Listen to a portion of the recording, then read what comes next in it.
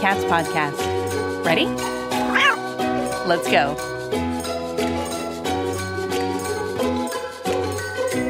Welcome to the Community Cats podcast. I am your host, Stacy LeBaron. I have been involved helping homeless cats for over 20 years with the Merrimack River Feline Rescue Society. The goal of this podcast is to expose you to amazing people who are improving the lives of cats. I hope these interviews will help you learn how you can turn your passion for cats into action. Today, we are speaking with Mike Phillips. Mike is co-founder and president of the Urban Cat League, as well as part-time community outreach coordinator for the New York City Feral Cat Initiative, a program of the Mayor's Alliance for New York City's animals. Serious animal work all began when Mike volunteered with the New York City cat adoption group Kittykind during a period of unemployment several years ago. Nearly overnight, he was the volunteer coordinator and was spending every free moment immersed in finding homes for New York's homeless cats. The next step was becoming president of Neighborhood Cats and starting the ongoing TNR training workshops, working to provide street cats with the best health care possible. This led Mike to pursue a degree in veterinary technology and become licensed in New York State. 40 years working in theater, including 20 years on the directing staff of the New York City Opera, Mike works full-time for the animals, and professional theater is now his hobby to earn a living. Though Mike works only pro bono as a vet tech over the years, in between opera seasons, Mike's had a long association working for the ASPCA for various special projects. He's worked as the veterinary technician supervisor at the ASPCA Adoption Center in New York City, as well as working in the Berg Memorial Hospital's ICU and on the ASPCA's mobile spay-neuter clinics. After Superstorm Sandy, Mike volunteered as veterinary administrator at the ASPCA FIR Emergency Foster Shelter to help families at risk to keep their animals. Most recently, he was recruited to be the founding supervisor for the ASPCA's Neonatal Kitten Center. Mike, welcome to the show. Hi, Stacy. Thanks for having me. So that is a long list of accomplishments and activities that you have done over the years. Yeah, but you got me beat. 20 years. I've only been doing TNR and feral cat work for 17. So you're ahead of me. Well, those 3 years made a huge difference. So what was the first sort of spark that got you involved with helping cats? Well, let's go to community cats. You mentioned in my bio I was working with rescue and adoption, and then became aware to me that New York City was full of street cats, community cats. And I had no idea because I live on the 43rd floor of a high rise and, took the elevator, went to the street, went into buildings, and I did not realize that there was a whole other population in the city. And I lived in Midtown Manhattan, where we do have feral street cats, but they're very stealth, and one doesn't even know they exist until they're called to your attention. So I became aware of a colony of 75 cats living in the inner block right off Central Park West behind the famous San Remo residence. If you see those pictures from Bow Bridge of the two towers in Central Park, that's the famous San Remo residence. So I was absolutely blown away that there were 75 cats. I mean, I didn't know there were any cats living in the street, but they had 75 of them living in this inner block. And so overnight, I was just sort of thrown into, had never heard of TNR. I didn't have any idea what to do.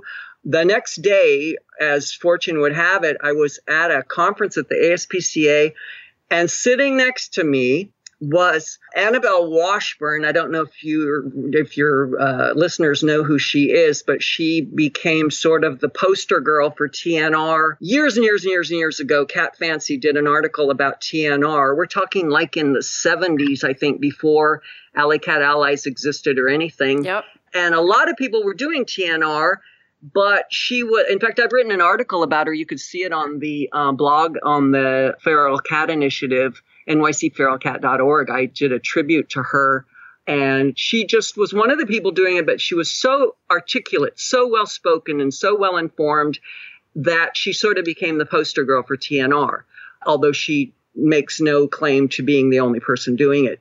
Anyway, she said, "Oh, you should call Becky Robinson at Alley Cat Allies." Well, I didn't know anything about it, but this is how long ago this was. It was 1999. phone rings. Hello, this is Becky Robinson at Alley Cat Allies. May I help you? I think it's been a while since Becky answers the phones, but that's how long ago it was. And so she gave me the elevator speech and said, there's a group working in New York. I don't know. They just got started, but maybe they can help you. I think they have some traps. And it was Neighborhood Cats. So I called up Ruth Sharp, who was one of the founders, and she was very, very nice. And long story short, anyway, this is the main thing of the story that I like to share. Flash forward 2016, that colony does not exist anymore. Yeah. We did 100% TNR. And last year, we did humane euthanasia on the 18-year-old last survivor of the colony. And this is what in any of the workshops that I teach and whenever I talk about TNR, I say we have to do everything we can to get to 100% spay-neuter. You're in a caretaking situation for the lifelong care of the cats. You're not dealing with kittens. You're not dealing, because the new cats that come onto the street, 90% of the time, they're domestic strays. They can be picked up. The bad side of that is 90% of the time they're unneutered. So if you don't get them right away, they may reproduce. But the new cats often don't need to be added to the colony. They can be adopted out. But so few people get to that 100%. We really need those success stories where it really goes to zero. Right. Because that's the testimony that's going to prove and impress people how effective TNR is. Right. Well, and I believe Annabelle Washburn got to that level I believe she was Martha's Vineyard. Is that correct? Yes, correct. Absolutely. And then there's a very strong program in Nantucket also. In Newburyport, where we did our work, we started out with 300 cats, and by 2008, we had 0. And still, so we went from 14 feeding stations to just 1 to sort of monitor the area. And that is just feeding 1 indoor-outdoor owned cat at this point in time. But we just sort of keep it there as a presence to catch anybody who may be dumped. But we haven't had any abandonment either, really, since about 2006 in that area. So glad to hear it, because those success stories of, so many, I don't like to point the finger, but, sometimes people fly under the banner of TNR and they're not really doing TNR. And they're not ever getting to 100% spay-neuter. So their neighbors and the community and the public officials are not seeing results. And they're saying, you said you've been doing TNR. It's been 10 years now, and we still have kittens. What's wrong with this picture? Why aren't we believing you that this is the solution that we're all looking for?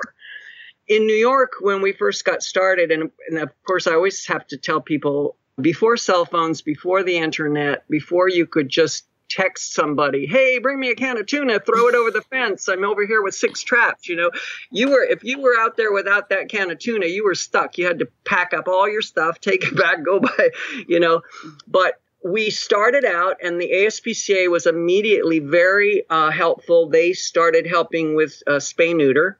And then several years later, the Mayor's Alliance for Animals came into play, and they added services helping with transportation for delivering traps, the Feral Cat Initiative and other groups, and the ASPCA. We have trap loan. You can borrow 20 traps and have them delivered to you. You can have free spay-neuter at the ASPCA clinic here in New York. Our Achilles heel is holding and recovery. And where we don't see the results we'd like to see that would really prove to the naysayers that TNR works is we can't do mass trapping in New York. And it's such a silly little obstacle. Well, it's not silly at all, because it's really crumbling our efforts. But we have free spay-neuter. We have a trap bank. We have transportation to take the cats to and from. But in our high-rise apartments and our tight living quarters, we don't have garages. We don't have basements. We don't have places to recover. We don't even have a place to store the 20 traps if you wanted to do the mass trapping. You couldn't even receive 20 traps, let alone recover the cats or hold them before and after. So for lack of this one thing, we aren't getting the results that we would be getting if we could do mass trapping on a large scale. So what people are doing is they're doing 2 and 3 cats, and it's taking them 10 years to get through a colony. And I'm sure every community has that one little Achilles heel, but that's what ours is here in New York, is not having holding and recovery space. Right. Otherwise, I think we could just blow the world. I mean, with our services that we have, we could create statistics that would blow people's minds if we could do mass trapping on the scale that we have all the other services that would allow for us to do all that TNR. Mm-hmm. We have when I was president of Neighborhood Cats, we started a TNR workshop. And I taught it in the very beginning, and then I had a very, very long hiatus, and now I'm teaching it again. We offer it twice monthly on a rotating basis all around the 5 boroughs, and we teach people best practices for caretaking. We teach TNR, trapping, special trapping techniques, everything we can possibly cram into this 3-hour workshop, which is co-sponsored with the Mayor's Alliance for Animals, Feral Cat Initiative, the Alley Cat Allies, and the ASPCA. And that workshop, I never can remember, I think it was in the year 2000 we taught the first one. Well, apparently now like close to 5,000 people have taken that workshop in New York City. And yet, when we look at who's done a project and brought cats in, it's barely a fifth of that. So people really want to do TNR. The services are there. But when we ask people, well, what's held you back? What's your problem here in New York? Why haven't you done that project? They always say, I don't have any holding and recovery space. I have nowhere to stage a TNR project. So that's New York's problem. I'm sure every community has their own stumbling block, but that's what we're up against here. Yeah, I would say for pretty much any urban area, you're going to run into that scenario. So it's definitely a challenge in Boston. One solution that was used in Fitchburg, Mass. was the fire truck bay is used. That's used for holding and recovery for a mass event on a weekend. So when the nice weather is out, but you don't probably even have a place where the truck could kind of park temporarily on the street. That is a very good idea. But when I'm thinking of 38th Street, where we had it's such a narrow street that if the truck were out, it'd be taking one full lane of a very narrow 2-way street. So, right. We're hopeful. We're hopeful that with more and more awareness, and we also have a network with those people, to those people that do have because out in Queens and the Bronx, there are people that do have basements and have garages, and we try and connect people. One of the big things we have is networking. One of the most important things we have, whenever we have an event, we try and network people and ask who's from what neighborhood and who's from where.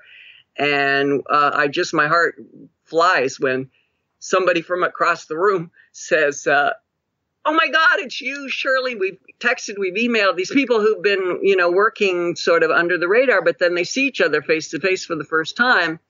And we try and network people so that if one person does have transportation or does have a garage or that these people can share it between them and help each other with projects. And that's the great thing about the double-edged sword of, 5,000 people have taken this workshop. Well, that's 5,000 people wanting the services of the program. In the beginning, we were just begging people to do TNR and hoping that they would avail themselves of the free spay neuter and the trap bank and this and that. And now it's like, oh my God, there's 5,000 people that want these services. And it's trying to keep them not being frustrated and keep up with their keeping them enthused and getting the services to them. Right. But then now that we're realizing, oh my God, these people can help each other. Now that it's taken momentum and there are this many people, the program can make use of that as part of the program. The networking is really the next big frontier for the program. It's making it almost an organic program, and I'm almost envisioning almost an Airbnb type model in terms of finding out who has holding space available that people can network into. we had a group call, different people working for the Mayor's Alliance and the Feral Cat Initiative, and then we sort of all at the same idea went, oh my God, we should do startup groups. We're going to pick some place, some greasy spoon or some bar or somewhere in the Bronx, and we're going to say, hey, everybody in this zip code or in this area, we're going to have a meetup on Friday. Anybody that's doing TNR, we're all going to come there and we'll, talk about cats, but let's talk about life and meet each other and get to know each other and give each other a little support. So that's something that I hope we haven't done it yet, but I'm really hoping that's something that we're going to do to create a community, not of just of cats, but a community of humans. And now let's take a moment to listen to a few words from our sponsors. Ready to make a big difference for cats in your community? We've got an exciting opportunity that can jumpstart your efforts. The Community Cats Podcast has launched Community Cats Grants. When you qualify for this innovative program, you'll gain valuable knowledge about how to raise funds for your spay-neuter efforts. Plus, we'll match the funds you raise up to $1,000, doubling your ability to make a difference for cats. Fundraising doesn't have to be scary. We'll be with you every step of the way. Check it out. You can find all of the details on the Community Cats Podcast website under our education menu.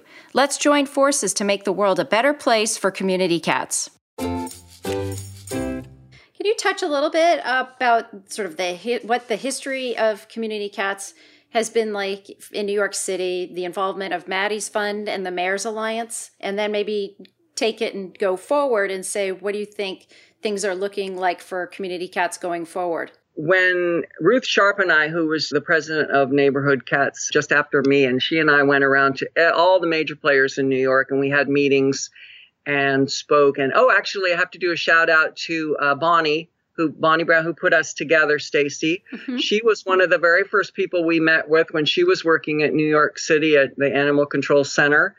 And she was incredibly supportive.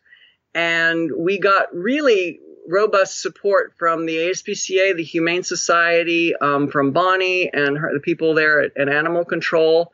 And before I forget, well, let me finish that thought. But remind me about ear tipping in New York, if you think of it. I'll talk about ear tipping. Sure.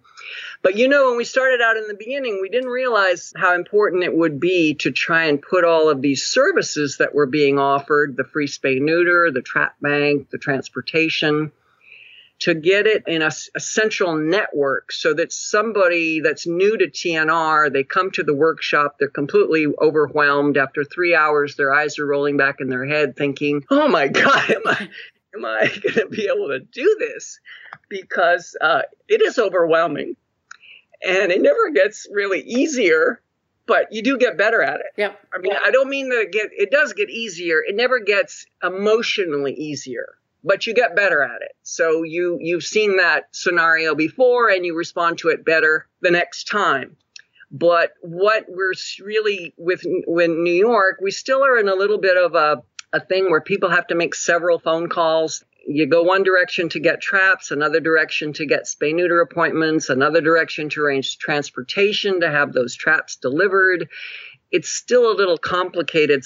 I would encourage anybody that's starting a program and getting a response to try and somehow make it cohesive so that that person can make one phone call, get the spay neuter, get the traps, get the transportation, or whatever the services may be, but make it as easy as possible. Because I think the one thing that's overwhelming still in New York is that it's just not really, really, really simple.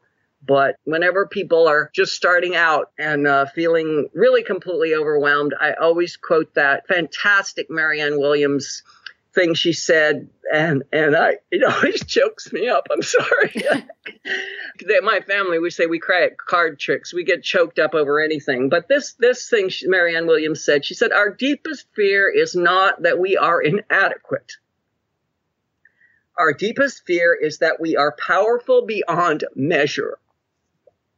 People need to be encouraged that, you can do it. You can try, strive, help the cats, get the community on board. It's exhausting. You have to talk to so many people. You never know who's going to be that helpful person, whether it's going to be the community board or the council member or just somebody around the corner or a business owner.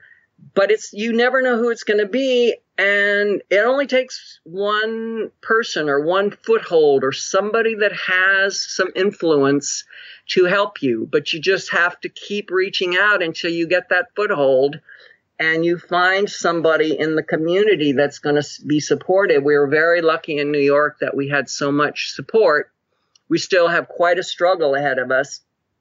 But ear tipping, and I don't know if this is common around the country, but in New York City, an ear tip of a cat has an additional, in addition to, of course, preventing the cat from being reoperated. It's clearly been already neutered or spayed, and it has been vaccinated for rabies, which, of course, helps with the health department if there's ever an issue of that.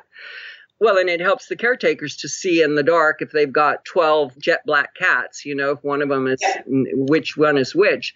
But in New York City, it's also a life insurance policy at animal control. If an ear-tipped cat comes into animal control in New York City, it will not be put down. It's photographed, and we have an ear tip alert, and a photograph goes out around to the caretakers in the area from which the cat was brought in, and the cat will be returned to the colony. They will not put the cat down. That's excellent. Yeah, so that's one of the benefits here in New York, that we have registration of colonies is completely private. It's not something that's going to be used against the cats, but that allows us to know if a cat comes in from a certain area, a registered colony, we know, there's 2 colonies within a few blocks of there. Let's make sure we get the picture to these people first. And then they expand out until they find who thinks that cat came from their colony. And it can be returned. So, Mike, if people are interested in finding out more about your work and about the Urban Cat League, how would they find you? Well, we have urbancatleague.org. That's one word, urbancatleague.org. We have some videos and information about, our specialty is taming feral kittens. We have a video there which will very soon be updated. I've been saying this for 10 years, but we have a video that's, got to be 12, 13 years old. And I'm very, very close to updating it. You can email questions about taming kittens or anything on our website, urbancatleague.tamingferals@gmail.com. And that goes straight to me. I'm happy to answer. I get questions from all over the world about taming feral kittens, and I have handouts and techniques, and we have the video link that I send out to people and coach them through the process. I don't know. I get a lot of enjoyment out of following the progress of people that maybe didn't just have the simple insight they needed into how to gain the trust of a kitten or especially older kittens. Under 8 weeks, it's a cakewalk, but we've had a lot of success with kittens 8 weeks to 6 months old and in certain situations, coaching people into taming them for adoption. Excellent. We'll make sure we get that information in the show notes too. Is there anything else you'd like to share with our listeners today, Mike? I just want to thank them for their work. And if they listened all the way through, well, thanks. And apologies for me blubbering away. But I do get so emotional about this. It's just such rewarding work when you confront the day and then the next one and you have a great success story and something goes well. But then that next day, it doesn't make it any easier just to confront what we all confront. We're all in it together, and I hope we can gather some strength from knowing there are others out there. We don't even know each other, but we're there. One step at a time, and sometimes it feels like it's 1 step forward and 3 steps back, but then some days it feels like it's 3 steps forward and 1 step back. So we're making progress. No matter what we're doing, we are making progress. And, even if I always tell people if they're frustrated that they can't do a mass trapping and they can't get to 100%, every single cat they neuter, even if it's just a one-off, it is a tremendous improvement in that one cat's life. Yep. So it's not going to be trying to raise kittens in the street, and it really is it's not going to be chasing after cars, fighting with other cats, being hormonal. Just reassure yourself, even if I go slowly and it takes me a long time to get through the colony, each and every cat is a good thing. Mike, I want to thank you again for agreeing to be a guest on my show, and I look forward to having you on in the future. Thanks, Stacy. Thank you for listening to the Community Cats podcast. I would really appreciate it if you would go to iTunes and leave a review of the show. It will help spread the word to help more community cats.